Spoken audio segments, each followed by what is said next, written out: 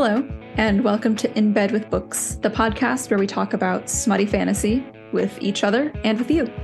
My name is Melissa. And I'm Bethany. And where else can you find us, Bethany? You can find us in a few places. On our website, inbedwithbookspod.com, and also on Instagram at inbedwithbookspod. We also have a Discord, which you can follow in the link in our bio. And then if you go to the description box below, check out those links and you can find us anywhere else. And what are we talking about today, Melissa? Let's find out. All right.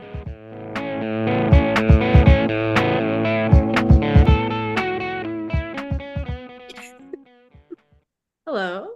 Hello. We are back. Yeah. How are you today? I'm doing well. No, I'm tired, but good. It's been a good week. Nice. Yeah. I like reading a good book. It makes the week better. It does. It does. I don't need, just work was honestly kind of shitty this week, but reading this book made a big difference. Made it better, huh? Yeah. Yeah. My Christmas is not out yet.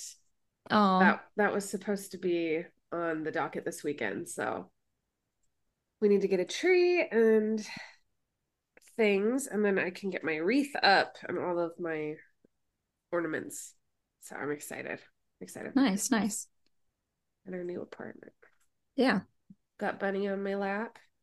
Oh. She won't leave me alone. What did I tell you the other day? I was like, I had to kind of lock her out because now I can do that now. And I'm like, yeah, close the door. And I'm like, she just won't leave me alone. And Milo's like, you're going to miss that. And I'm like, shut up. She's never going to die. She's going to live forever. Yeah. It's a big if she dies. Yeah. And I'm like, how could you say such a thing? I mean, we talk about her dying all the time. And to the point now where we're like, I mean, I don't think we'll feel it now. So no. Just kidding. It'll at least be, you'll have mentally prepared for it. Yeah, that's the hope, right? Yeah. Otherwise, your week's good. Yeah. I mean, yeah, work was just busy. It wasn't so much that it was like a bad week. Yeah. It's just the beginning of the month. So yeah. It's my mommy's birthday today. Oh, nice. Happy birthday, Mom. Yes. She doesn't listen to this, but yeah, that's just fine. But I've realized I have lots of friends now that listen to the podcast, which is always exciting. Yeah. One of them now being my sister, because now we pulled her into the darkness with us. We have my sister, which during the pandemic, because she does my hair and I go to see her once a year. I go and get my hair dyed because it takes all day. And she has four small children, and I remember telling her about ACOTAR because I was reading them at the time, and I was just I couldn't not think about it ever. And I was telling her about it, and I was like, you should read it. And she's like, I can't read. I have no time to read. And I'm like, yeah. And now she read this book twice. She did. So she was recommended to it by our friend, and she's like, she messaged me a screenshot of the podcast episode of Shadow and the Ember and was like, I've read it twice. And I'm now reading From Blood and Ash. Yeah. And I've pre-ordered A Light in the Flame or whatever, because this was a week before it came out. And I was like, oh my God. And anyways, she got the book. She finished it before I did. We saw each other on Thanksgiving, and she was like, I want to go. I was like, I have so many theories. And I'm like, oh my gosh. I'm on chapter 3. I'm so sorry. I'm such a slow reader. And she was already reading it on her second read. So I was like, how do you do that? I was like, you're nuts. Insanity. But she was like, what did she say? She was like, oh, I've been home because they were sick. And she's like, and I've been ignoring my children or something like that. It's the only way. Anyway. No, yeah. So it's exciting. And then I have this gal at my work who's has read it. Yes, yes. She finished it before me and was like, "You need to finish it. That's your homework." I was like, "Okay." And then every time she come into work and I'm like, "Oh my gosh, I'm just at this point," and she's like, "Ah." So it's just been like, that's been fun. It's always fun when you're like a new book release comes out and you have all of these people that are like, you know, also excited about it. Yeah. You're part of the, what is that called? It's the like the buzz Yeah. of something new Buzz. happening. Yeah. Part of the big conversation. Yeah. Um, I don't know any of my friends that have read this so far, Mm-hmm. but to be fair, I don't know a lot of people that read fiction like this. So Yeah. that's why I do it so hard because I have to do it for me and all of my imaginary friends. Yeah. And Yeah. me. And me. Yeah. Well, you, yes. Yes. Um, I'm trying to like think of anything else just to like do an intro because we've gotten into a nice group. I can't think of anything else. No, I think we should get started. Yep. Okay. Okay. So first thing, this was my favorite book so far. Mm-hmm. And I know I say that every single time. Like favorite book of like the podcast of the series. of the series. Okay. Potentially, it's like top 3 for the podcast. Right. And again, we say that all the time. Yeah. But this might have this was just so good. Mm-hmm. It was so good. And it gave us exactly what we asked for the last time we read Armentrout on the podcast. Yeah. Which was anal. Yes. And we will be talking about that later. Yes. But yeah, I love Poppy, or sorry, not Poppy. I love Sarah so much. Mm-hmm. I love Nyktos and her relationship. I love the book so much. I know. Well, it had a lot of so good plot as well. Yes. Yes. And I feel like Armentrout is, I mean, I've only read From Blood and Ash, which is the same universe. It is her first high fantasy. Mm-hmm. And I do feel like she is good at plot and systems and like Sex. Well, like I'm like magic and like working out like plot devices in that way. Yeah. Yeah. Obviously, yes, she is good at sex, but also like how it all fits together. How it all fits together. And yeah. And then I was thinking of it too, and I was like, I was like not getting tired of it, but just like noticing that like, oh, this is like both Poppy and Sarah are learning it mm-hmm. with us. That's kind of like her method of like showing it to us. Mm-hmm.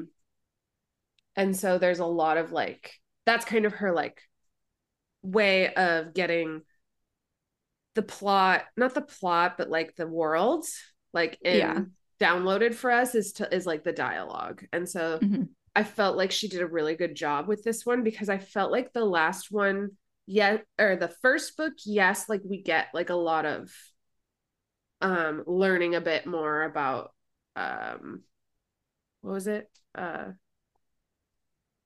place she's from. Lysania? Yeah, Lysania. Like, and then the Elysium, things like that, like kind of getting introduced to it. But this one really felt like we got like it upgraded. And mm-hmm. now we like really understand the politics of all the gods. We're like going to different places in Elysium. And like, so I think it like really felt a little bit more like, okay, now we're here. And we're here to stay. It's Kane less about the rot and more about like Kolis. Yeah. Which is still technically about the rot. Yes. Oh, it's all about the rot. Yeah. Yeah. And I think part of that, like Nyktos kind of points out, because she's like, well, he doesn't even tell me things. And Nyktos is like, did you ask? Yeah. Did you ever ask for these things to be explained to you? Yeah. And so it's like a big mood shift for her from book 1 to this book, because in the beginning, that's all it actually had to be, was her dealing with the rot. And that's what she had to tell herself, even though she didn't want to kill him. Yeah. And so this time around, she's learning more because she's actively asking for it. Yeah. Yeah. Because she knows she wants to stay. Yeah. Yeah. Even though there's complications in the way now, but Yeah. in terms of cliffhangers, this was not the most stressful for me. Really. And that is a compliment to her, because sometimes cliffhangers are so stressful that like I can't do anything, I can't read anything without thinking about it for like a few days. And this time I have this like strange sense of calm. And I think it has everything to do with those last few lines where she was like, I see the white wolf. He looks kind of Yes. silver. It's Ash. And you're like, okay, she's going to be okay. So there's some semblance of hope. Yeah. Yeah. And it's also like, we know that they survive long enough to have children. Yes. Yes. And that they are just in stasis in the main series. I think that is one thing that I really like about like a prequel series coming out in tandem with a main series. Mm-hmm. Because like when we find out that Eos died, we knew immediately that she was about to come back to life, because she is the goddess of love or the primal of love in the main series. Yeah. Or like when Reaver was injured, we knew that she was going to bring him back. And so like, they're not so much for the shock value as they are to show that like she is progressing as a person. And I like that. Yeah. Yes. So I like that we have some like we know that it's going to be okay because they have 2 children. They are in stasis together. It is okay. Yeah. Yeah. Yeah. Yeah. So that's, yes. Yes. Okay. Okay. So, okay. Real quick. Yes. We both have a few theories, right? I kind of, but you know me, they're not well thought out. They're just thoughts. Same. That's all a theory is. Okay. When it comes to books, I should say. And so that's kind of like where like I'm so glad that she gave us some stuff where it's like obviously Eos is going to be okay, because she's primal of love. Yeah. She's in the future. But then there's like certain things around like the prophecy and certain other behaviors that haven't quite been answered to yet. Yeah. And so that's kind of let's discuss that. Give me some of yours. I really have a couple. So some is a big word, but yeah. So the only thing I wrote down was because this whole thing about the Cardia, right? Yeah, that. Yeah. I don't know the words until I see them again in italics. I just looked it up a few minutes ago. Yeah. So this is a very romantic theory. And you'll probably be like, oh no, it can't because of this, because you have all of this like library in you. But I was like, I really want to kind of like this. So the embers that are in her are his Cardias. I don't know about his Cardias, but that is my theory, is that either he's going to get the embers back, or not to be like also romantic on main with you, but that, okay, so there's this line that Delphi has where he's saying about like the embers, like he believes love is the only thing stronger than the embers. Mm-hmm. And by this point I had already kind of been thinking it, but I'm wondering if how much he wants to love her and how much he should love her is just going to be enough for him to basically like regrow his Cardia. Oh, yeah.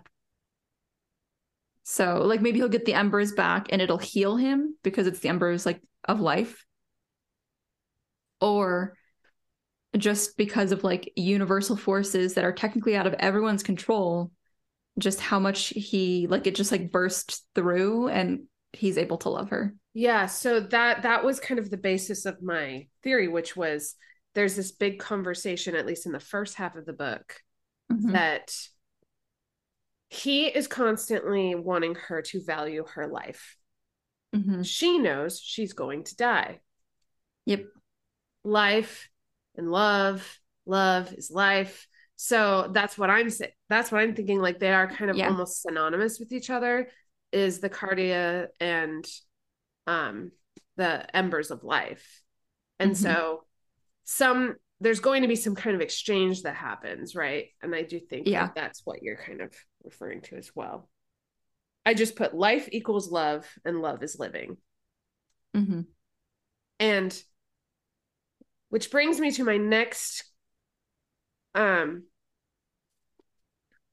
I don't want to say issue, but like it's just not really been made a lot of sense to me, Mhm. which is what is Nyktos doing if he's not Period. in love?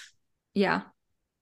I'm just so See, confused. that's why I'm like, okay, I think that's on purpose because I think we're supposed to like it's supposed to be really jarring. It's like, oh my God, he gave up his ability to love. Right. But I think what we're gonna find out is that what they believe the Cardia is actually like doing might not be exactly what it is. Right. So Okay. that's why I'm thinking like maybe it is so powerful that he will realize that he loves her. Yeah. Because that's the thing is like without the Cardia there, if someone were to be like, I wish that I was able to love you, then they just would. So Yeah. like, because she kind of also has that dilemma or that like mental hitch where she's like, but he cares about everybody. He cares so hard. But he, So like, what is actually what is what's the actually gone difference wrong? Yeah, between caring about this person and then what he feels for her? yeah. And so like at face value, it's just the thing that the Fates used, the RA used, so they could weaken the primals. Yeah. But like an actual like practical lived experience, what is it doing genuinely? Because it seems an awful lot like he loves her. Exactly. Like, I'm like, what? I was like, what would, if he had his if he had his cardia, what would be different? Yeah. Other than like choosing, literally, no, yeah, what would be No, different? because in the middle of battle, he's searching for her. Uh-huh. When it comes down to like her life being threatened, he almost kills Delphi. Yeah. Yeah, I don't know. And he like when he fucks her, he's like, I've never felt anything like this before. Yes. Yes. Which she had expressed in her thoughts when they were fucking is like, oh, Mhm. it's different now. This was different Yeah. this time. Like there's got to be something about them being fated for each other that's going to like overpower the like lack of cardia or something. Yeah. Or whatever cardia is like not what Yeah. is. Yeah. Yeah. Okay. Those are our theories, everybody. I have another one. Yes. It's kind of fucked up. Mm. I think potentially Colas could ascend her Mm-hmm. because it needs to be a primal that loves you. And Satoria's in there. Yep. And he's realized it. He very clearly accepted that at the last minute. Satoria is the embers. No, No? No, I'm no. saying that she carried him with her, didn't it? Wasn't that the plot? Well, no, Satoria and the Embers came separately. He put both of them. Athos put both of them in the Okay. bloodline separately. But yeah. So, okay. So that's the We thing need is if he drains her to take the Embers, then he's gonna kill her, meaning he'll also kill Satoria. Satoria. Yeah. So Satoria is the like failsafe. Yes. So, um, confirm for me the plot, Okay. which was that I just want to make sure that I'm understanding it correctly. The whole scheme was that Colas, okay. Do I need to get out my whiteboard for the names? Maybe not the names, but like I'm going to approach this backwards. Satoria is inside of her. She has Satoria's Yeah. soul. Mm-hmm. There's that moment when she kills the Draken Mm-hmm. and Satoria is smirking. She's like she can like feel the rage of like Satoria. Yeah. And at that moment, there was a part of me that thought that Colas and Satoria were um, in cahoots with this plan. Now, hear Okay. me out. Yeah. Yeah. At the time, and of course, we then learn Ates is like all like part of it. So I thought Yeah. all of this like scheme was like partly to like get her to get the embers, whatever. I don't know. So then I learned at the very last scene that Satoria is angry at him. And that anger that was projected, because I thought that's what the smirk meant, was like, we've got him kind of thing. Mm-hmm. And then at the end I learned that Satoria's fucking batshit angry at Colas. Yeah. Because she's like, you're gonna kill me again. Mm-hmm. Because he kills her once. That's part of the thing, is like, we don't actually know the truth about what happened between him and Satoria. Right. Because we've got the myth, and then we've got kind of like her musings about what potentially happened. Mm-hmm. Because she doesn't really connect with Satoria the way that she connects with like the embers. The first time we feel her as this separate entity is when she kills the Draken, Thad.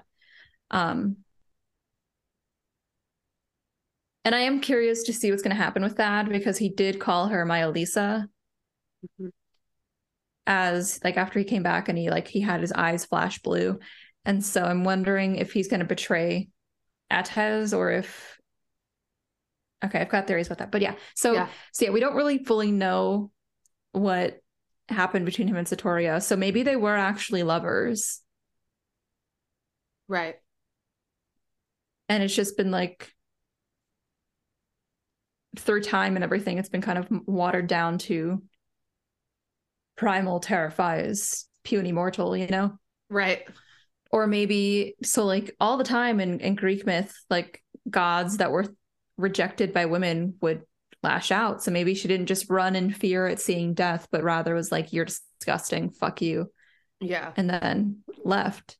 Yeah. And then he killed her. Because the myth says she jumped from the cliffs, but she said, would you kill me again? Yeah. Which means he fucking did it. Right. Nobody's that angry after they've jumped off a cliff. They're sad at themselves. You know what I mean? Like, she didn't die willingly. Yeah. So, yeah. Now, so what was Colas's plot? He used Attis to get her to heal Thad. So he knew that she had the embers, and I think he wanted to see that how far along she was with like the culling and stuff. No, I guess not the culling, but like how powerful they were. He wanted to make sure that she was like training them, quote unquote, how far along she was with like retraining the embers for doing what they usually do. Mm-hmm. And so like bringing back a Draken is actually huge. Mm-hmm. Because like we've heard previously, is technically they shouldn't be able to bring them back, but because she's got the embers of life, it's a whole different ball game. Yeah. So. Okay. And then, okay. It's so fresh that it's almost like kind of a jumble. It feels like, I feel like Megamind. It's such a big book. Yes. And there's not like a wasted page. Like what? Yeah. Like when I was, like, oh, you were like, oh, that scene with anal. And I was like, oh, my favorite scene was like the one where he makes her say, I want to be dominated. And you were like, that's the same scene. And I'm like, oh, because I'm like, they're all like, there's so many scenes. Yes. Not only sex, but also just like so many scenes. Mm-hmm. And like, I feel like all of her books are like this. I think the first one could arguably be the From Blood and Ash. And the first one, even the first one, Shadow and the Ember, could arguably be the most easy to like, for my brain to kind of like carve out like everything that happened in a cohesive There's a lot of moving parts with this one. Yeah, she always has like a lot of moving parts and a lot of characters and a lot of different scenes to accomplish what she wants, rather than like one big scene that you can kind of be like, and then this happened, and I don't know, like that's kind of like, it's not like a big scene where it's just like drops. Yeah, it's like they open up to each other over time. Yeah, we kind of get the inklings of, oh, what did he sacrifice over time? Which I've said in our death episode, which Yes. was her writing. That's Mm-hmm. how she accomplishes that, is that Yeah. you get these like little snippets of like him opening up to her, him like her kind of opening up to him, but it's not done in like one cohesive like scene. Mm-hmm. And so then it does feel like it happens almost inside out, because it's like this implicit like learning of Mm-hmm. how they're like growing together, which I really like. It just And it's feels nice. Like it so much feels a little raw, bit, so much more raw. yeah, and it feels a little bit like natural the way that it happens Yeah. because you don't have a revelation about like a big personal thing and then see all the pieces. It's like Yes. all the pieces have been piecing together and then you put them together and you're like, holy shit. And then you look at them and you're like, holy shit. Yeah. So it's not that one day she realizes she loves him. And then it goes through all of the like, she has her own personal issues that she's got to deal with. And the big betrayal, which I do want to talk about, the big betrayal and all of that. Like, she realizes that the reason she responded the way that she did was because she loved him. And she couldn't have realized she loved him before that because of the way that she was brought up. She didn't understand what love was. Yes. See, it Yes. happens, it happens like in this very natural kind of like Armentrout definitely understands like the mental space of her characters. Yeah. And I'm noticing that more and more, specifically in this universe. Like, it's really easy to look across different, like I told you, I've read her one of her first series, which was the like Origins and like the Lux series. Mm-hmm. It's about aliens. It's fun. It's romance. And we could compare Katie in that book to Poppy and Sarah here. And obviously they're going to be different because it is entirely different universes. Katie in the original, in that older series, is from Earth. She's on Earth. It is like a different universe. It's revealed that they've got aliens and everything. But to see two women in the same, almost identical situations, but to be so vastly different and to have such vastly different mindsets is it's expertly done. Yeah. Yeah. Yeah. I also really liked part of that, like before the betrayal, which Mm-hmm. was that she really wanted to be, she learned that she really wanted to be the consort.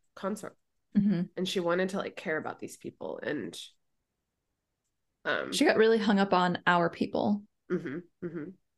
And I liked that a lot. I mean, let's just go through some of the tropes that we've got here. We've got arranged Yes. marriage, enemies to Yes. lovers, enemies, well, friends to lovers to enemies to friends to lovers Yes. to soulmates. Yes. Yes. We've got betrayal, cheating, the cheating trope. Yes.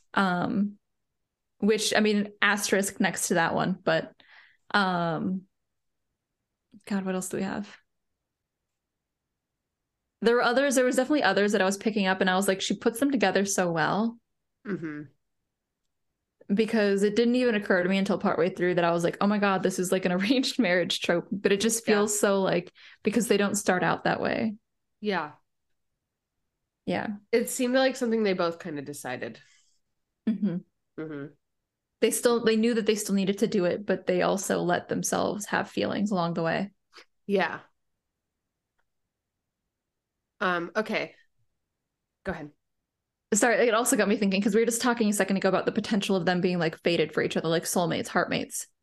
So Atez, we've got a pronunciation guide. Let's look real quick and see where the emphasis is supposed to be. I can't remember the book what I was listening to. I think it was Atez. Atez. Atez, yep. Okay, Okay. Atez. Okay. So Atez, his betrayal, that's one of the ones where I'm like, I'm glad that we don't necessarily know what's happened to him between this series and the next. Yes, because it Because I leaves am a lot of inclined, like questions. yeah, I'm inclined to think that he's not entirely bad. Yeah. Only because he has a couple of times made comments about like remembering Athos. Yeah. But the way that he spoke about like him and Colas. And so it's like because Colas was there and Colas was talking about how like Athos was always jealous and he was jealous that Micella loved him instead of like himself. Um, and then Atez says this comment about like it makes sense that he would put Satoria's soul in her to protect the embers. He would definitely do something snide or whatever like that. And I'm thinking like we obviously don't necessarily want to believe their portrayal of Athos.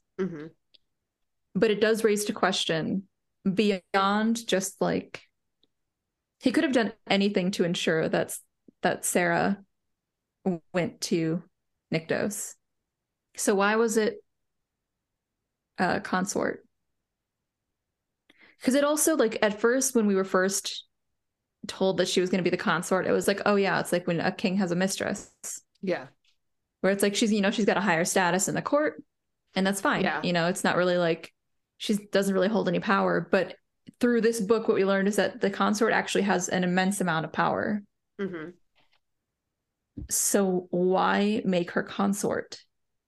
Why Nyktos chose her as consort? Why did Athos? Because Athos was the one who made the deal with her like ancestor. And so why did Athos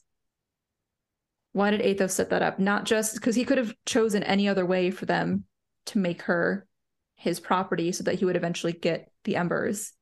Yeah. Because it's also like, okay, so we've got with Colas and like the primal of life stuff is that there's chosen and the chosen aren't consorts, but they still like go to Elysium and they become like members of the court and everything. Right. They very easily could have just said, make her a chosen of Primal of Death. Because he had to have known, too, that he would have had to have drained her of blood, which means there has to be some reason why. Like, is it just that he didn't anticipate Nyktos taking out his Cardia? And so he assumed he'd be able to ascend her? Or is there like some kind of like some fact that we don't know about what Athos was expecting, like what his actual plan was? Yeah. Because it just feels like there's any other way that he could have ensured that Nyktos got the embers from her. Yeah. But making him marry a mortal. Yeah, like I feel like Athos sees something in her that they don't yet. There's still kind of a missing piece, I feel like. Yeah, and I'm wondering if that has to go back to them. Like, how does he feel so hard about her if he doesn't have his Cardia? Yeah. Yeah. And so I firmly believe that they're heartmates and that he just hasn't been able to feel it yet. Yeah. And so there's got to be something there, like it's just like a cog is going to click in his place perfectly and it's all going to make sense. There's like definitely pieces of Athos's plan that are missing. And then he's dead, so we can't even like go to him for answers because he's not like in stasis. Because when it was like Nyktos, like, oh, we just woke him up from stasis for 5 minutes and got a few facts. But Athos is gone. So that's not even an option. Yeah.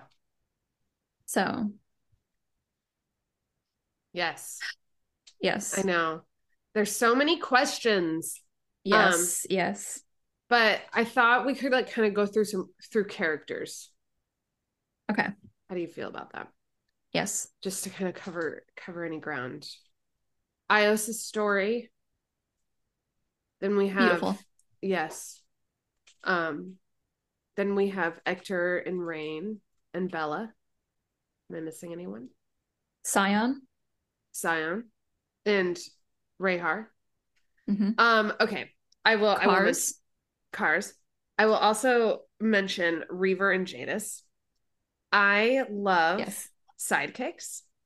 I love animal, like in not even animal necessarily, but like fantastical sidekicks, which Reaver really felt like with Sarah.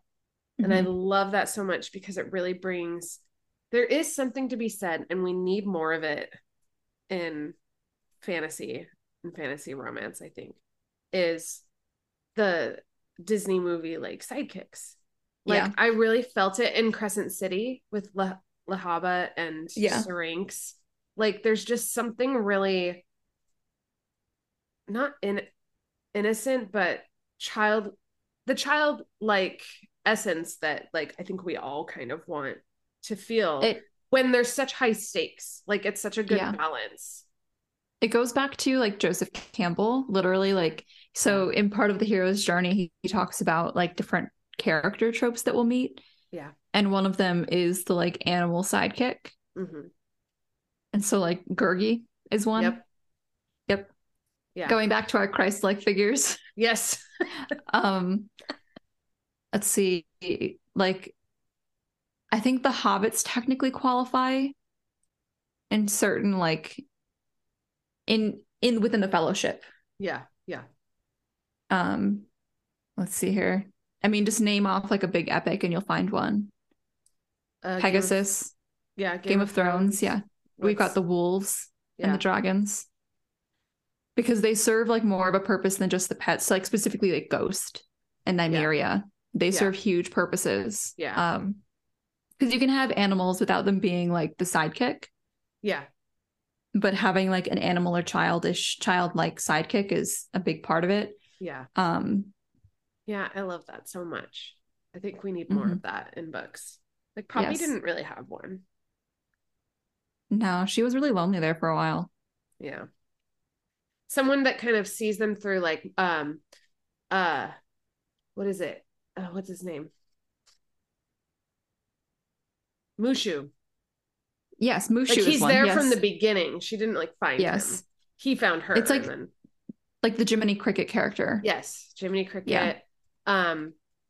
Some of my favorites are Sebastian. Some of my favorites are Miko and I fucking love Miko. And the hummingbird. Yes, Flit. Yes, Flit. Their dynamic too is just so perfect. So good. It's so good. Yes. I actually was watching that the other day while I was working. Uh-huh. And I love that movie so much. And it's so bad. It's so inaccurate. I know. But it's such a good movie. Like on its own. Like so much. I know. But it's because I love it. Yeah. But yeah, because I think the magical element of that is partly why, like that Grandmother Willow, you've got that like sage figure. It's a very classic tale. The version that Disney has done is a very classic tale in that way. Yes. Okay, so you did get me thinking, do we want to talk about the prophecy?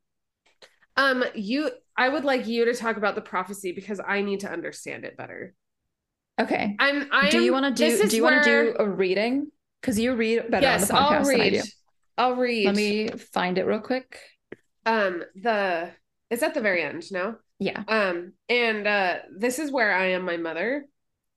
And I am everyone's mom that comes in the middle of a show and is like, what's going on? Who's that? That's how I feel. Oh, I found it. It's all in italics, so. My favorite like mom thing is always the like you're watching the movie at the same time and they're like, who's that? And a new character who just showed up and you're like, I don't know. Yeah, I am watching it at the same time as you. And I remember doing that. It was like a girl in high school. I had some girls over and we were watching a movie, and I did that.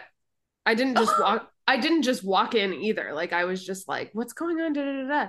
And then my friend Winter was like, all pertinent information is contained within the film.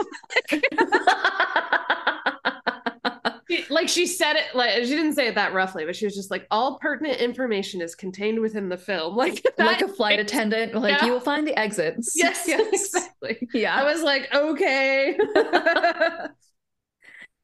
Okay, here we go. So hold on, sorry, real quick. Yes.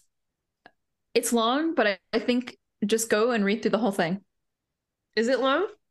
So we've got the 2 paragraphs here, and then on the next page, there's the very end. The very end. Okay, great. Yeah. Okay, so page 610. From the desperation of golden crowns and born of mortal flesh, a great primal power rises as the heir to the lands and the seas, to the skies and all the realms, a shadow in the ember, a light in the flame, to become a fire in the flesh. When the stars fall from the night, the great mountains crumble into the seas. and old bones raise their swords beside the gods. The false one will be stripped from glory until two born of the same misdeeds, born of the same great and primal power in the mortal realm. A first daughter with blood full of fire, fated for the once promised king, and the second daughter with blood full of ash and ice, the other half of the future king. Together they will remake the realms as they usher in the end. And so Okay. it will be okay. Sorry. So, okay. I realized that it'd be easier if we go, because they say that in the book that the prophecies are given in threes separately. I think this one, so Colas has his opinions on what he thinks. He thinks that Sarah is talked about in the final verse. I don't think that's true. I think Sarah is in this verse. She is the great primal power that rises of mortal flesh. Yeah. And then I think that when stars fall from the night, the great mountains crumble. That line is about the war that's going to happen in book 3. So we haven't really seen that come to pass yet. Well, and that, real quick, that's the diamond in the mountains. No? Yes. Yeah. Yes. And especially so like during the big battle, right before she gets taken, she talks about the way that like she can't even see the stars in the sky because of like the primal essence that is like coming around. So I think it's probably alluding to that as well, the way that like when primals and gods fight, that becomes overpowering. So then it says, let's see here. The false one will be stripped from glory, him, obviously, and he agrees with that, until two born of the same misdeeds, born of the same great and primal power in the mortal realm. That's the twins. That is her children, Malak and and Malak. Malak and Malek. No, the Malak was Castiel's brother. Yeah. Malek is. Oh, I know. There's another one. His actual brother's name? Okay, so yeah, the one that we thought was Poppy's. Yes, the one that we thought was Poppy's dad, but was actually not. But the one that was with Isbeth, who was actually in love with Isbeth. Yeah, because she took. No, Malak was the one that we thought was her dad. Okay, so the twins.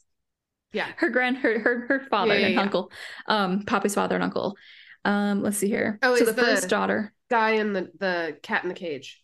Yes, so the cat in the cage was her dad, and then one that Malak. And then Malak, yes. Was it Solus? We got it. Might have been Solus. That sounds right. Yeah. Good job. That's the town. That's the city. God damn it. Well, I'm like, sure. Yeah, that sounds right. Yep. Okay, so the first daughter with blood full of fire, fated for the once promised king, that is Sarah. Okay. The second daughter with blood full of ash and ice, the other half of the future king. Together they will remake the realms as they usher in the end. That's Poppy. The other half of the future king, yeah, because of the twins. Yep. And she is ushering in because she's the bringer of destruction. Bringer of death and destruction, which is the next line. Shall I continue? Yes. And so it will begin with the last chosen blood spilled, the great conspirator birthed from the flesh and fire of the primals will awaken as the harbinger and the bringer of death and destruction to the lands gifted by the gods. Beware, for the end will come from the west to destroy the east and lay waste to all which lies between. So I would argue that that's probably the war that we're about to see in the actual main like Blood and Ash series. Yeah. In from Blood and Ash. War. Yeah. And so really quick, she did announce the next books. And so we're going to get the third one from this series before we get the next one in Blood and Ash. So the third one from this series. Just like Sarah. Yes. So it's going to come out later next year. Okay. And then kind of touching on something real quick before we move on. We get more clarity on what the phrase blood and ash together means. And so basically from book 1, but she's been telling us is that I would argue that Poppy is going to be the primal of life and death together. Because from like the very beginning scene, Holland is like, it's never been done. It can't be done. It's impossible. Right. And so we're all like, obviously it's going to be done. Yeah. But it's not Sarah like they think it is. It's not Nyktos. Yeah. It's Poppy. Yes. Okay. For the one born of the blood and the ash, the bearer of 2 crowns, and the bringer of life to mortal god and Draken. A silver beast with blood seeping from its jaws of fire, bathed in the flames of the brightest moon, to ever be birthed, will become one. So yes, he thinks it's her. He tried to like give her 2 crowns to like make like have control over the prophecy, right? Yeah. But that's what Isbeth is doing now. Right. Because she'll have the crown of Atlantia, Poppy will. Mm-hmm. And now that they've killed Isbeth, they've defeated her there.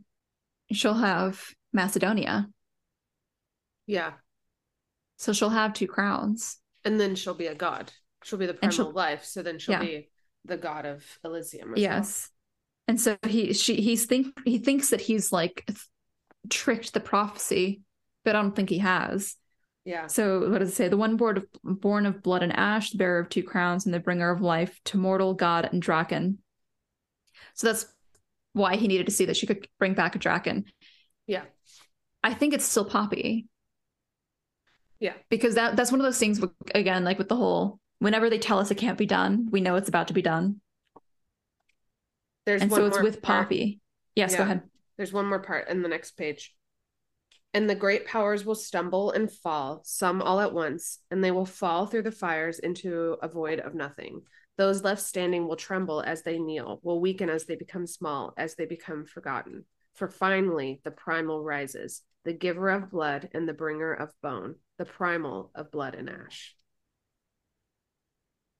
I think it's Poppy. Yeah. Yeah. Because it just makes sense. Yeah. Especially because like Cullis and company in this series are thinking so much smaller. They're thinking in their own timeline. Whereas we know that it's actually about to get bigger because they're going to have kids and everything. So they talk about the silver beast will become one. Nyktos is the primal of death, ash. And Sarah is blood. I think so. Which is because that's blood. Life is, yeah. And here's another thing. I think, okay, you know how we've been like, Poppy is going to be able to turn into a fucking dragon. So the line right here where it says, a silver beast with blood seeping from its jaws of fire, bathed in the flames of the brightest moon to ever be birthed, will become one. And so like, there's this one line when she is having her breakdown after she walks in on him and Vessus, where she talks about like feeling her throat get scaly. I do remember that. Yes. And so I was like, it's in Poppy's blood. I think she's going to be able to turn into, she is the dragon in this, the one with blood seeping from its jaws of fire. It is interesting because Nyktos, she has the conversation with Nyktos about his origin, and he was the first.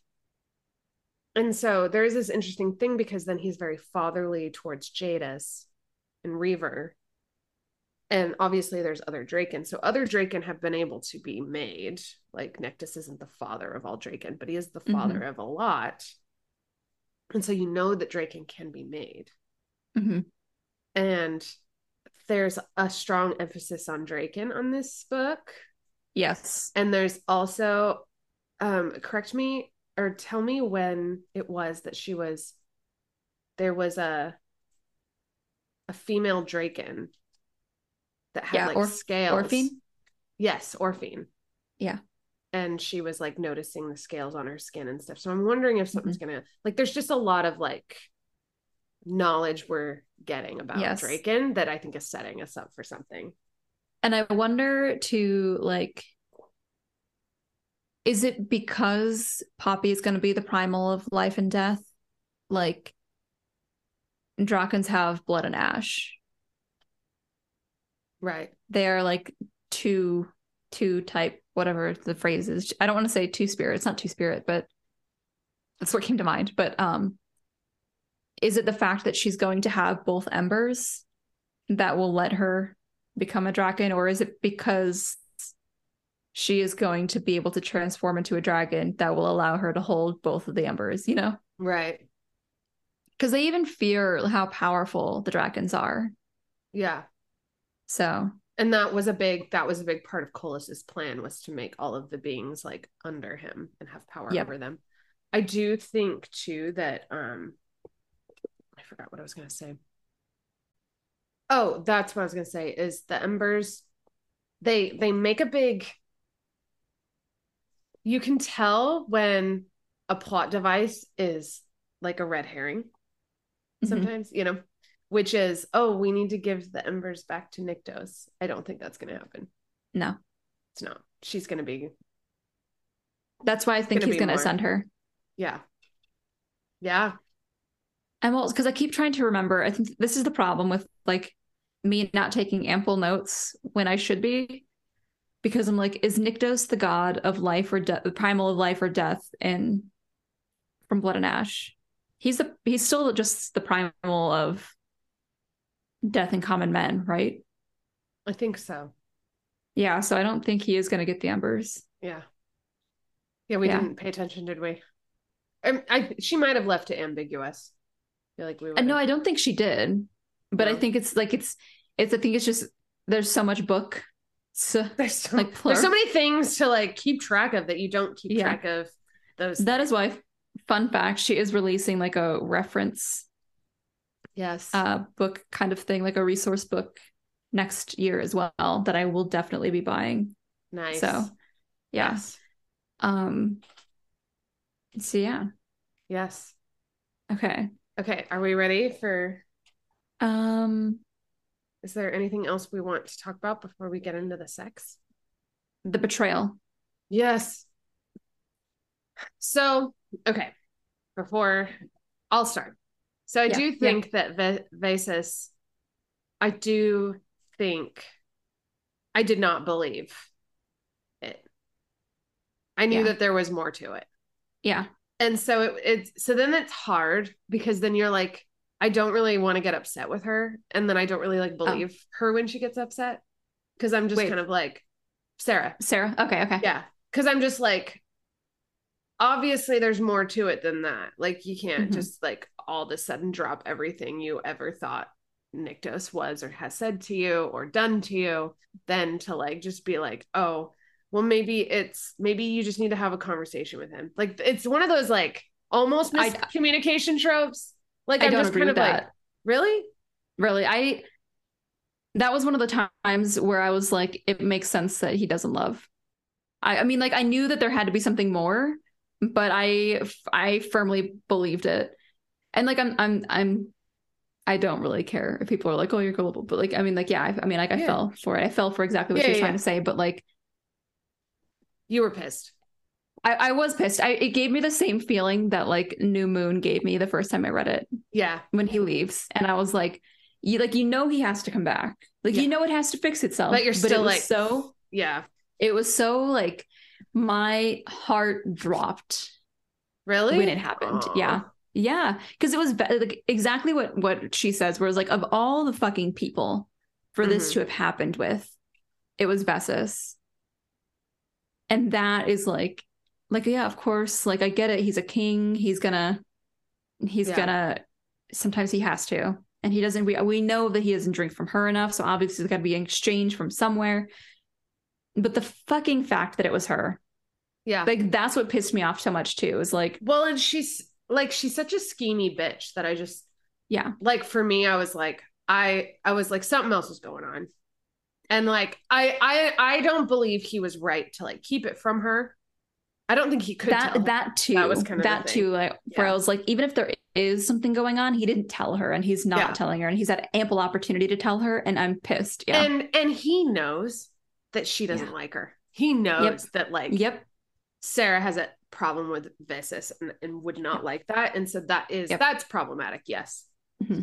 Yeah. So I was more pissed at like him. I don't think like, oh yeah, I was furious with it. I just knew that there was some reason he had to do that. Yeah. There's another book. There's another. I was like, this sounds really familiar. And there's like, I think is it A Touch of Darkness? No, it's okay. No, Don't worry about it. maybe because he's got Mint there. Because remember, she Yeah. turns Mint into, yeah. I I was like, think it so. sounds like really familiar, which is also Hades. Yeah, yeah. Okay, so one thing to kind of also like, okay, so part of the reason that I was like more on, like, definitely on Sarah's side with all her like frustration and anger about this, and I loved her freak out. I was Yeah, yeah, yeah. chef's kiss. So usually when we get the like mistaken kiss in a like a movie or a show or whatever, it's like we have watched the conversation happen leading up to that, and it was like they didn't want it, and the kiss was like forced on them, and it like happened at the worst possible time. And if they'd actually like kept listening or watched for 10 more Right, seconds, then they would have realized that right. like, but this time it's like it stretches out, and we get Yeah, his hand moving, we get her moving more. Like it's not just this split second of, oh my God, yeah, this happened. It's like several moments yeah. until, She's not making a like quick. yeah. What am I Even I trying to kept say? Yeah, thinking, like, run, get out of there, yeah, because I didn't want to keep reading it. yeah, But she just sits there and she just watches it until like Vesa stops drinking from him and pulls away.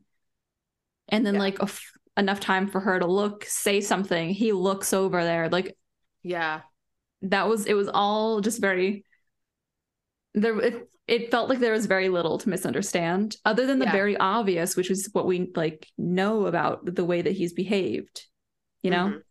Yeah, yeah. There was no snap judgment. It was very like it yeah. watched. Yeah, There was mistaken judgment, but there wasn't really like a misunderstanding yeah, about what was actually happening, yeah, which I liked because I do get tired. Like I love the like the betrayal trope. I hate how much I love it. yeah, Like I like when my heart drops like that. yeah, It's like a roller coaster. yeah, Um, but I do not like when it's just the very like, okay, they obviously just didn't stay long enough to understand what happened in the situation. I like yeah, that it was like she stayed long enough. There was something deeper. It was like a little bit harder to yeah, talk about. There was like a full yes. yeah. Sorry. No, you're fine. Oh yeah, but I loved the interaction she did have with Vasis, where she just like stabbed her eye. Yes, yes. That was And so nice. it the stakes were lower because it's a primal. And so it's like she doesn't have to like deal with this death by stabbing her in the eye, which would be gross and traumatizing, but she still Yeah. got to stab her in the eye. Yeah, she's like, I still want to inflict pain, and I still want Yeah. to like I that. want She her wants to the know how angry. catharsis of like, yeah, Yeah. outburst. Yep. Yeah. And I love that. Yep. Yeah,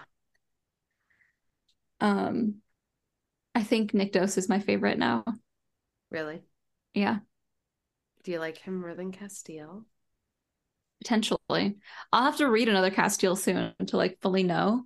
Yeah, And by soon I mean sometimes in the next like year and a half, I anticipate. But yeah. Yeah. yeah.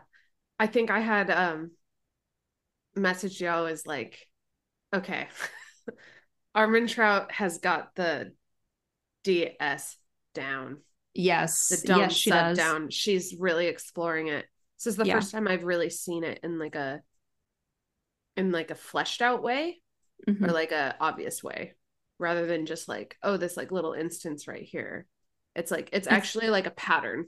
It's a little bit it's more very than actively so. actively so. Yes, it's like Hmm. it's not just like, oh, here's a glimpse of like, because Yeah. even A Touch of Darkness had a little bit of it, but It's not just not like as random not kinky stuff. yeah, Yeah. yeah. I Yeah. really like it. Same, same. Oh my God, same. Um, especially like Sarah has that kind of moment. I think I don't remember if she's thinking or when she or if she's talking. I think she's talking to him about it Uh-huh. because they're kind of like bantering in the underground pool. Yeah. which felt like my Sims dream, the number of pools Yes. I've built underground in Sims. um, but he's like, do you actually want to be dominated? Like, I don't think you do. Like, you've never done anything. And she's like, yeah, I do. Like, I like to not have control. And I was like, she gets it. Yeah. She's like the security of being able to submit to somebody that you trust. Yeah. That is like that sums up what it means to be like a sub. Yeah. In the like kink community. Yeah. Yeah. Okay. So oh my God. So the first sign I was like, we're going there. Yep. Was, I shared it on stories for everyone because I was like, yes. Yeah. Yeah. You know, I was just like, when, fucking Hector. Ugh, okay. I know. Does he come back? Do we see him later? Is that one back, of the ones please? Yeah. Because we got Eos back. Is he the redhead one, right? I don't remember. I think Eos is the redhead one. Rain or Hector, one of them is redheaded too. Okay. It's the doors flew open, stopping midway as if invisible servants had caught them before they slammed into the walls. A ripple of icy hot energy tore into the office, first tickling my skin. Daddy Niknos is not happy, Hector murmured. No, he was not. Like, and I just I love, because there was a hint of Daddy Niknos in the last, like, yeah, she dropped it then too. Someone had called him Daddy Niknos, and I think it was Hector then too. Yeah, it was Hector. Yeah. And so hearing it again, I was like, okay, good. It's not going anywhere. It wasn't just like a one-off. Like, yeah, it wasn't just like a titillation. Daddy.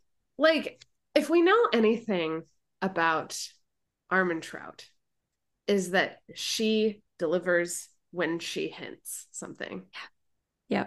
Something that other authors have not done, which is you'll hint at something and that's it. And you, whatever, go home and imagine. It's not just like a tease. It's like she's gonna, if she hints about it, we know that she's gonna do it. Jennifer is like, yeah, she's like, if she says it, it will happen. Or something like it, she will flesh that out. And so I'm so happy about that, because so then there's, oh my God, there's okay, so then it's kind of a shadow of a little bit of Mist and Fury when they go to the Court of Nightmares. And she's like, you're not gonna like this. You're like, you're not gonna like this, but I have to do this. And then she actually enjoys it, and I was there for it. I'm wondering how often that must happen in romance. Like, I imagine that's probably something that's really common in like mafia romance. Not really. Have you read a lot? Okay. A little bit. That's fair. Probably. Same. I've read a couple. Yeah. You have? Okay. Yeah. I've read a couple, and there is this, I mean, maybe, but there is something interesting. These scenes, the Mist and Fury in this one, is that it actually takes quite a lot of setup to do it successfully. There has to already be trust. There has to be already like history. Mafia romance doesn't really give you that. And so that's fair. There tend to be like KU shorter. Yeah, mafia romance, it is a novelty. Like it's like there's this thing that's happening and you just have to go with it. And there's not a lot of like good setup, or like you don't have like the trust and all of that. You just kind of are like, it's fantasy in that regard. And then this one, you're like, no, like we have to establish that relationship. We have to like feel safe. We have to know that this firmly know who he is. Yes, we have to know that we're doing this for a cause, and that like our enemies are the same. Shit like that. So I do feel like these are the only two scenes that I've read and that have done it that well. Another element to the scene that I liked, which is not in Mist and Fury, is that it's in his office at a desk. And that is a huge, like Armentrout, Jen, like it is just like, that is like a very classic, like Dom sub thing that is just like so cutely weaved in. She's managed to do it in like a high fantasy, Yes. like emphasis on fantasy, like a heavy fantasy book, Yeah. where like we've had offices before. In fact, Yeah. we've been to his office before. We've been to other offices before in the universe. Like, okay, that's cool. It's got offices. And this time it was like, oh, I see why we had that in there. It was all for Yes. this one moment. It is, and it was set up really well because in the last book, everything was very much about rules, and he like didn't want her to leave. He didn't want her to do this, Mhm. and so which we weren't sure about because it wasn't like we didn't really know what was going on in the world yet, and like Yeah. and we were just kind of like, that's kind of weird, Daddy Niktos, haha. This time Yeah. it was kind of like, okay, you kind of get to know who he is and what's going on in like the greater scale of things. She has like more power, she's understanding where that's coming from, and then he's like she's like he still doesn't want her to go anywhere, Mm-hmm. and now you understand why. Yep. And she's like, so can I like not can I just stay in your office then, like if I can go anywhere? And I just love that because it's so bratty and it's Yes. Yes. so Yes. good. Like Okay, so that was another thing because it was very, very like in the first book, we're like, yeah, we love the rules and Daddy Niktos, but also from a very like plot character standpoint, why are you actually like Yeah. what are you doing? Exactly. But in professional, like or not professional, but like in affectionate Dom manner, Mm-hmm. he sees where she is and he meets her there. Yes. So instead of saying that she can't go anywhere, he's like, you just have to have somebody with you. Yeah. And so he's still ensuring her safety while like meeting her halfway based on her own needs, because it's not just like it's not a, I don't like being stuck in my room all day and I'm a brat. It's a, I don't want to feel imprisoned Yes. like she had been before. And that is far different. And he's respecting that need and those boundaries that she's setting up, Yeah. which is exactly what a Dom is supposed to do. Yeah. Yeah, it was good. Yeah. Yeah. That was a good scene. Definitely want to But read that again. what is the one thing that we were both so happy to get this time around? I mean, I think you were a bit more happy about it, but I I was excited that I was excited. Yes. yeah. I think because like It's the anal. It is the anal, yes.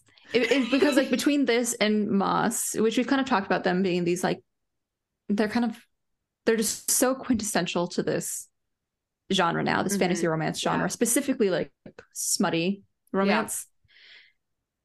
And so the fact that she would do that, especially after all of the flack that she got for the joining, which we know on this podcast, we are pro joining. Yes. Pro polyamory. I love that for her. Like I love that she would just be like, fuck you, this is what I want to put in my book. Yeah. Because we want it. It's so funny to me that it's like such an issue.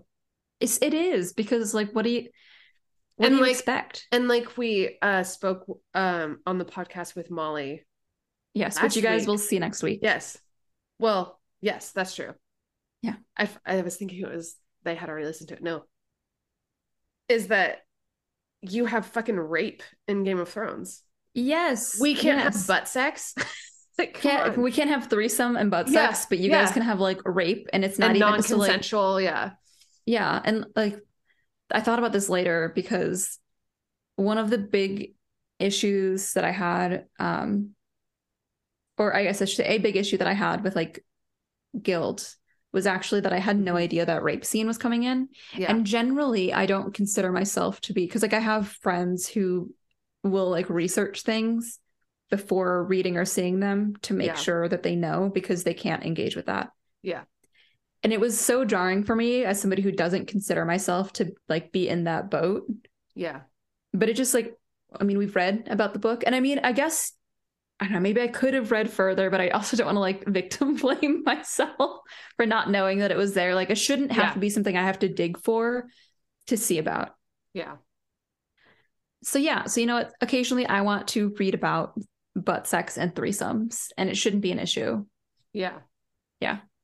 Yeah, exactly. So yeah, we got it. And what was that scene? The That was pool, the pool scene. That was the official start of their like which DS dynamic. which sounds a little familiar, doesn't it? It does. They okay.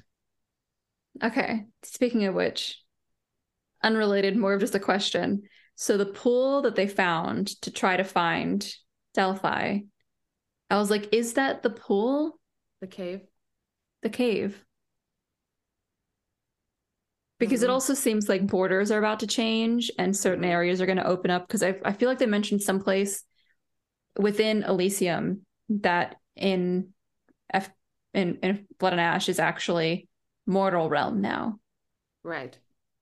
So I'm curious about that. So sorry, Yeah, that's yeah, another yeah. No, thing that that's a good Melissa's point. interested in. But I was like, are we about to get pool sex? We didn't, but But it was a nice like reminder it was a of little throwback. a little throwback, yeah, to Yeah. like the cave Yeah. scene. And I thought of you in that moment. I was like, oh, she's gonna know. She's gonna I know got this so is like, excited. yeah, And then it cut to the pool and I was like, they're in the pool. But they weren't fucking. yeah. But they were playing and it was cute, which Yeah, it is was. part, I feel like part of that dynamic. It is. I was just about to Like the say this is the number playfulness. one thing. It's Hmm. the aftercare. Everyone needs Yes. different aftercare. And what she needed Yes. was to go into a swim. They needed to play a little bit. Yeah. Um, and I've read stuff about like I guess like the science behind that, because like so much of kink and like DS dynamic stuff is about like healing other parts Yes. of you. And so when you invite that playfulness in afterwards, you're also inviting like I have okay, I should also preface this by saying like this is all just conjecture. This is just me This is just thinking your about it, just like thinking about it from the research that you've gotten. You're no like expert, but yeah. yeah, not at all. But like connecting that kind of to like healing the inner child, Yeah. because so much like research nowadays, and who knows, maybe in 100 years it'll look different, but like so much research nowadays talks about how a majority of our trauma that we feel as adults came from being children. Hmm.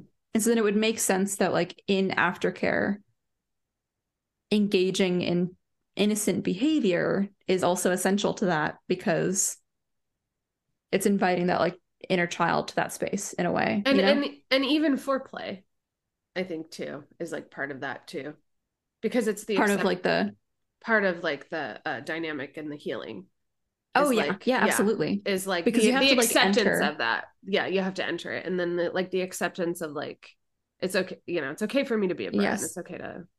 Yeah. There's this like ritualistic element to these dynamics. And that sounds so like strange, but like hear me out. So in a very basic anthropological sense, one of the first things we learn in anthropology is like what is a ritual. Hmm. And a ritual is when it'll have three phases: the kind of like intro phase, the liminal space where the ritual happens, and then the after space. And I don't Hmm. remember the exact words for this, but foreplay qualifies as that intro, that pre ritual space, and then the liminal space that happens within like the sex, the scene, whatever you're playing out, engaging in, and then the aftercare is post ritual when you've Yeah. entered. So like a ritual that we like to think of is like a quinceañera, Hmm. because the quinceañera itself is the like ritual where you're about to become a woman. It's the liminal space of the party. Yeah. um you're engaging with like other women, and so afterwards, the beginning you are still a young girl, afterwards you are a young woman. Yeah. Or like a bat mitzvah or bar mitzvah, bat mitzvah, bar mitzvah, both of them Yeah. same thing. You enter, you do the ritual, which is Yeah. reciting lines, and then afterwards you are an adult, even though they're still Yeah. 13. But like, Yeah. and like dynamics, kink scenes, DS stuff can follow that same Yeah. track. Absolutely. Which is, Yeah. and what I guess from an anthropological like sense, like Doing an anthropological reading of our fairy smut. yes, Yes. the purpose of a ritual then is Is to like initiate you into a new phase. right. And it can be you as a person, or it can be like seasonal rituals, Right. because like when we get like the literal change of the seasons, you'll do like we used to do Yule, which was we have a feast to celebrate the like the harvest, to prepare for the cold of the winter that's to come. And so it is very like ending of one phase, beginning of the other. And so that's why in the actual ritual phase, it's considered liminal, because both of those phases, the beginning and the after, are coexisting. It's all and none. Very good. Yeah. I love that. I still got it. You still got it? I don't know. It's been like 10 years. So maybe somebody's going to come out here and be like, Melissa, you need to read like up-to-date anthropological text, which I probably do. But that was like a very basic, that was kind of established in like the early 1900s, early 20th century. And all cultures do that. That's just like the structure of how we tend to structure our rituals. Yeah. And I feel like I would argue that kink harbors more of that than non-kink sex. And that's so like talking about the like essential element of aftercare or of that post-ritual space, because you have to, what it officially does is end the liminal space. It ends the ritual. Yeah. So if you don't engage in that aftercare, because like sometimes earlier on, he would leave right after sex, or he'd be like, I can't do this, I'm sorry. And then he would just like leave. Those thankfully also weren't moments of like kink scenes, kink engagement. But in this one, where it was firmly established, is when we get that aftercare, we get that play afterwards. And that was like essential to rounding out that sequence. And she initiated it. She was the one that was like, so I can't go anywhere. And she was like pushing his buttons and like putting his tits in her face and like that kind of thing. No, her tits in his face. I didn't say that. Her tits in his face? You said his and hers, but that's fine. Okay. I mean, I wouldn't mind having his tits in my face either. Me neither. Yeah. So yeah, that was good. But that scene though, I listened to it and then I had to read it. The one where they fuck on the table. Yes, I read it and it got me so excited, and that was the last note that I took, because I was so excited, not the last but for a while, because then just a few chapters ahead is when the betrayal happens, and I shit you not, so I have the Kindle, so I was like, I had it set so I could see how long for the chapter, and then occasionally I would jump ahead to see how long for the book. Or like I would like click the setting to see how long for the book. Shortly before that scene, it was something like 7.5 hours. And this was last night. And I was like, this is fine, because I'll read for most of the night. An hour later, it jumped to 4.5 hours. Because after the betrayal, I read so fast because it had me so panicked. That I read like 2.5 hours worth of the book in about an hour. Wow. Yes. Which I didn't even realize I was doing. Like, I felt like after I came out, I was like blinking. I felt like I was in a haze. Yeah. But it got me to that same place that New Moon got me all those years ago. I had that high again. Yeah. Yeah. Yep. Oh my God. It felt good. But then he goes down on her a couple of times. Well, that's the other thing too. The bath sex. I totally forgot about the bath sex. It's like he realizes that she's too scared to use her own bathing chambers. And so he invites her to use his, and she falls asleep, and he comes in a few minutes later and she's like coming on to him, and he gets into the bathtub fully clothed and has her sitting on the ledge and just eats her and then bites her cootie. I don't know what part he bit. So I don't know if he bit her like the like top labia, or if he bit like in major. Like, yeah, not necessarily like the crotch, like part of the crotch. I don't need to be directing this in the video. Like, I don't know if it was like part of the crotch or if it was just like was it here or was it like here, you know? Are you talking about like the major and minor? No. I'm talking about where he bit her. I know the difference between those, because like there's the labia majora, the fupa, but, like, more like, did he bite the fupa or did he bite? Okay. we'll go full jargon and then also just full colloquial. So did he bite the labia majora or did he bite her fupa? Yes. So, but yeah, so that was a part when he bit her crotch. Or the mons pubis. It's the what? The technical term for the fupa is the mons. Oh. Yes. I was like, I don't think my brain heard what you said, but it did. It came to me just now. That's fair. That's fair. Yeah. But that was when they also, it healed really fast. And she's like, oh my God, I'm ascending. Oh my God. I'm ascending. Oh yeah. Yes. Oh God, no, yeah, that was wonderful.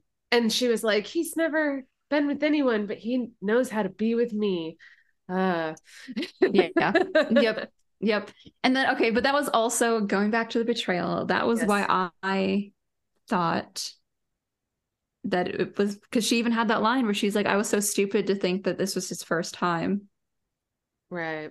Because even we've had those thoughts where we talked about that, where it's like, he's not. He can't be. This doesn't make sense. But I guess now I believe him. Yeah. Okay, then there's, oh God. It was right after the dominated part, the pool scene on the table. And they're like going out. They're like leaving to go somewhere. Yeah. The plot leaves me. But they go out into like the stables. And he just like grabs her and fucks her like against a wall or something. Or like I love that just like behind me, like behind. Doesn't have to be like butt always, but like that. And then just like I think he like holds her like front. Like I read that a couple of times. Just like where is that? I don't remember them fucking in the. It's not like the stables, but it's like kind of almost public. Okay, hold on. I'm trying to people around, and she's like, I have it bookmarked. I'll kind of see if I can find it. Yeah, if you find it, let me know, and then I will jump there too. Oh, when they fight, there's that part too. Yeah, was that just before the table? See, it all blurs. Kind of. Oh God. This is it. Chapter 26. Okay. Left the palace the following morning, heading for the stables. As my new iron-hued cloak trimmed, nibbling on my lower lip, I glanced up at Nyktos. At some point yesterday, she's like checking him out. Because they just like finished, and that was the moment when she was like, that was different sex. You know. He goes, what are you thinking about? And she goes, stop reading my emotions. And he's like, I'm not. Sure doesn't sound. And then he like shadow stepped, grasped her arms, had her against the wall of the stables. The entire front of his body was pressed to mine. Then his mouth was on mine. So he's behind her and has her pressed, pulled, and then is like kissing her. And then Nyktos kissed me, and he kissed me like his very life depended on it. And this was one of those moments. There was no checked or banked passion. He went for it. Lips, tongue, fangs, scraping, teasing. My knees felt weak. You were projecting, he whispered. Oh yeah. And then he whispered against my throbbing lips, desire. Smoky and thick. If you keep thinking about whatever you have in your mind, we'll never make it to the veil. And she goes, that wouldn't be responsible of us. Absolutely not, he agreed. So behave. So I thought you meant they like fucked. So I was like, I don't remember them doing that. So I think they did. Sex. No. They pull apart. Oh, okay. Well, they might as well have. You wanted them so bad that, yeah. But there's like people around. So, you know me. I love a good public sex. Yeah. Even though it wasn't sex. It was close enough. Yeah. But the carriage definitely was. Oh yeah, the carriage. Okay. Also harkening back. I love all of these mirroring. I love that. I thought about you in that too, the carriage. I think she was giving the fans that. Yeah. The first time she steps into the carriage, I was like, here we go. We could do it again. Yeah, that was hot. But I also like that she doesn't really give it to us exactly the same way, because like we can never have that same high twice. Yeah, and we don't want to read the same scene, but yeah. Yeah, exactly. It was a good book. It was such a good book. It's my favorite of the series, of this universe, of like the FBA universe, potentially like top 3 from the podcast. Yeah. So what are the other 2 tops? Once and Future Witches. Yes. Still. I'm thinking just of like fantasy that we've read here. So not the like classics, but You did really like Crescent City, House of Earth. Yeah. It's between Crescent City and Darker Shade of Magic. Really? Yeah. Yeah. I remember because that, like the aesthetic of that book still lingers so aggressively. Oh yeah. Yeah. Absolutely. Yeah. And that's not to say that the others that we've read I don't like, because I like, honestly, we haven't read a bad book on the podcast. No. But like those are the ones where I'm like, I could potentially read that again in a year if I wanted. Like if we had the time. Yeah. That was one that I wouldn't mind rereading in like a year. Yeah. I would I don't know if this is gonna be a popular opinion, but I think I liked Shadow in the Ember a little bit more as a book to reread. Mm-hmm. There's a lot of plot in this that my brain was just like I felt so anxious about keeping track of things that I didn't feel like I could like really like settle in. Whereas A Shadow in the Ember, I felt like everything was so new and it was a little bit more, I'm more kind of like I don't know if plot is the right word, but this setting. Is it the thing that you like, which is like the kind of like the politics and the plot and like what's going to happen and the legacy and like the theories and stuff like that. Like all of that it isn't that I don't like it and I don't think it serves a purpose, but I'm not as like excited about delving into. And so that can kind of slow me down a little bit. Yeah. Like that was a big one for Crown of Gilded Bones. There was a lot of it in that book that kind of like slowed me down a little bit. The War of Two Queens. That one was really good. I like a lot more like character development type thing, which and we like did, action. Yeah, and which we did get in this book. And I think I just need to like reread it. I feel like it's still really fresh too. Like, it is. Like maybe I'll like think about this a lot more, but I just like another thing too is when there is a lot of sex, because you think about the last book and I can count on my fingers the sex scenes and they were all divine. Yeah. And I know exactly what happened in them. Whereas this one, I'm like, I think after talking about it now, I'm like, okay, yeah, like there was that one and then there was that one, there was this one, This is a little bit more. There were way more in this one. Way more. Like there's ones we didn't even talk about. Like about partway through, I wish that I'd had the paperback so that I could mark it like I did with King of Battle and Blood. Yeah. Like have every sex scene, because it would have been just as rifled with little red tabs. Yeah. I think it's like I like dialogue, and I think you like action more, because a lot of the action in this one happened in the dialogue. I do like dialogue, but I'm talking about like in terms of like remembering things. Like you remember more things that actually happened, right? Whereas I remember more things that are said, right? Oh yeah, and I think that's where we differentiate a little bit in terms of like what sticks out to us. Yeah.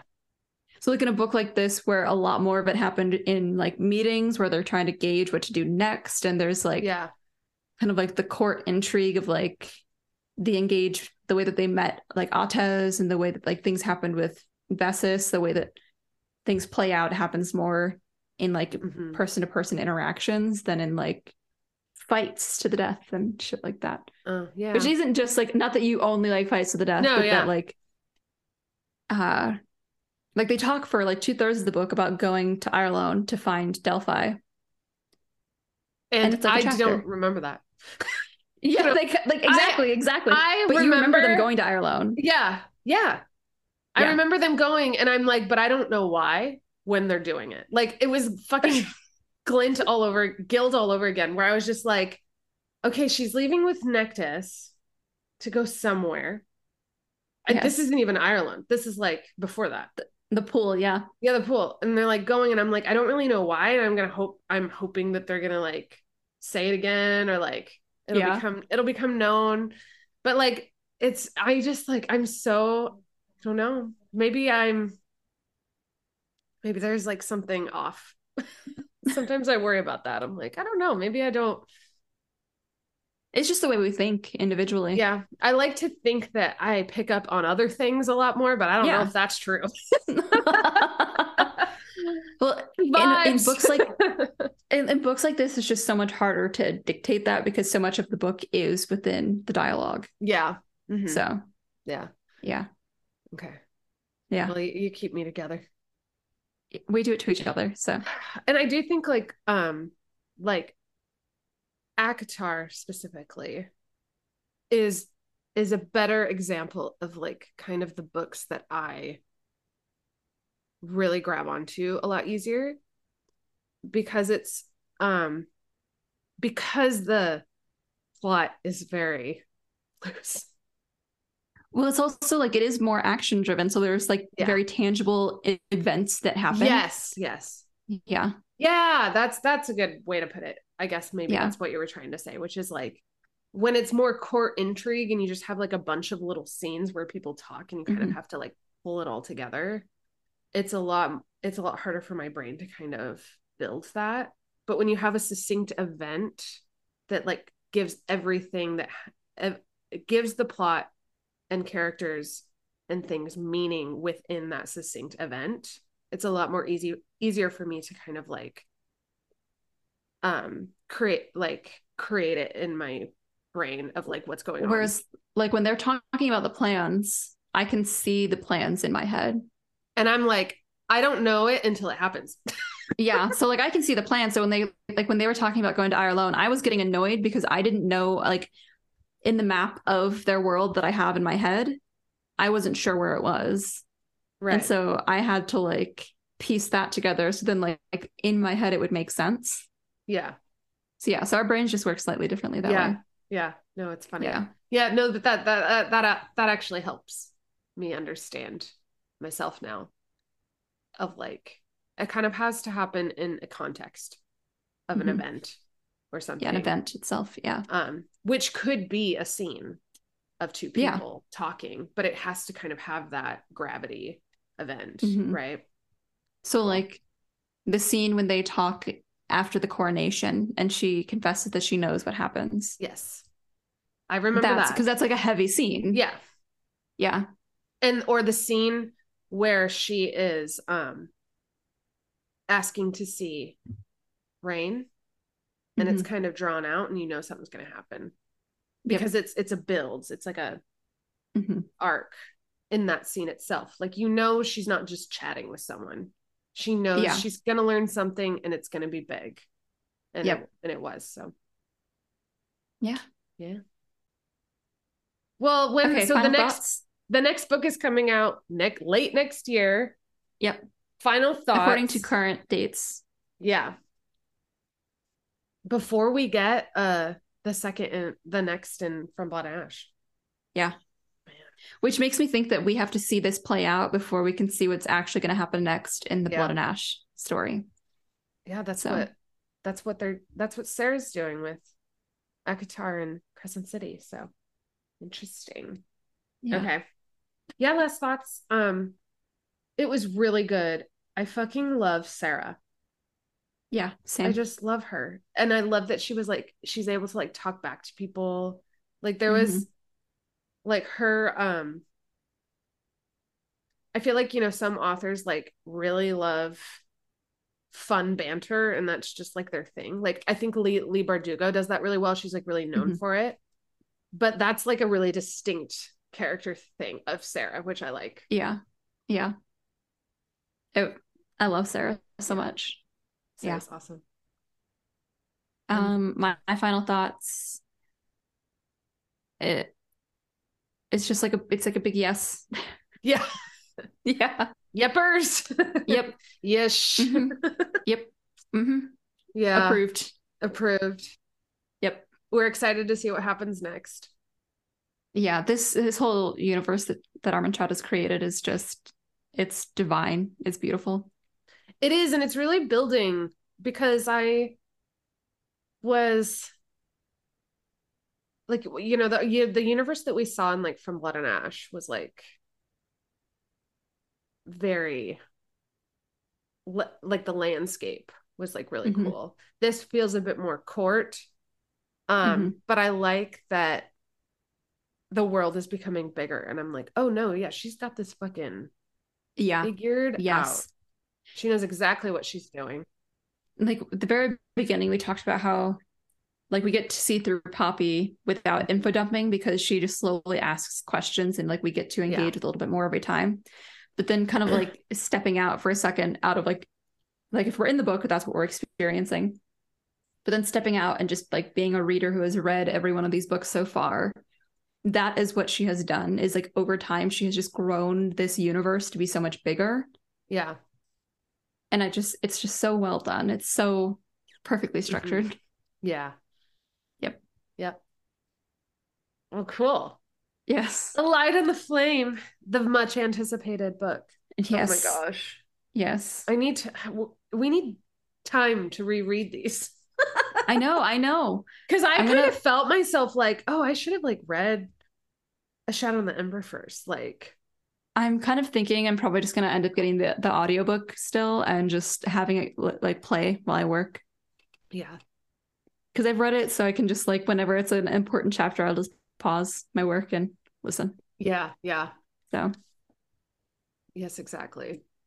Okay. So next week, what are we reading? That's a good fucking question. Yeah. I think we're reading A Kingdom of the Wicked. No, next week is Molly Tolis. Okay. Next week. Yes. Yeah, that's why we're not reading anything. We're not reading anything because we are having the Bibliophile Blonde on. Yes. And we actually recorded it yesterday and it was so much fucking fun. I think we talked for like 4 hours. Oh God, yeah. It was amazing. So it was. So we're excited.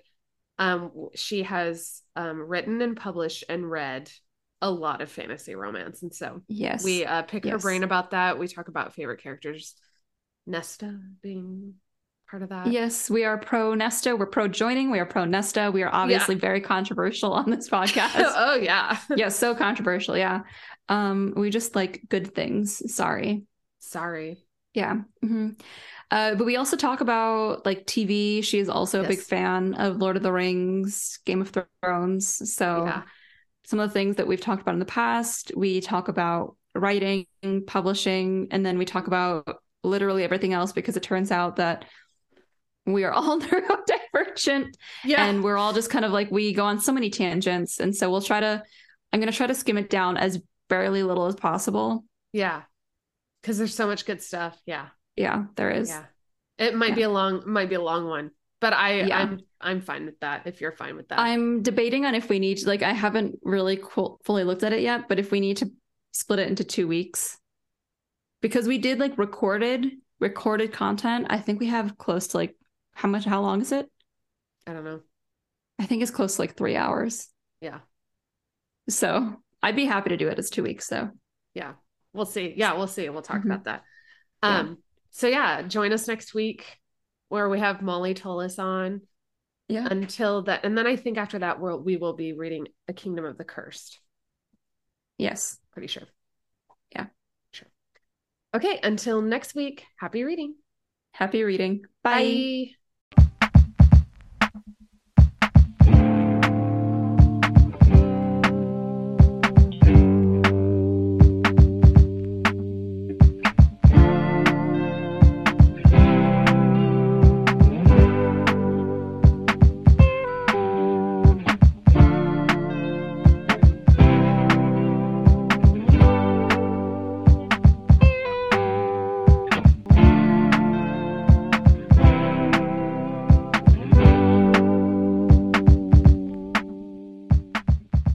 which I've I'm sorry, do you described. want to help her?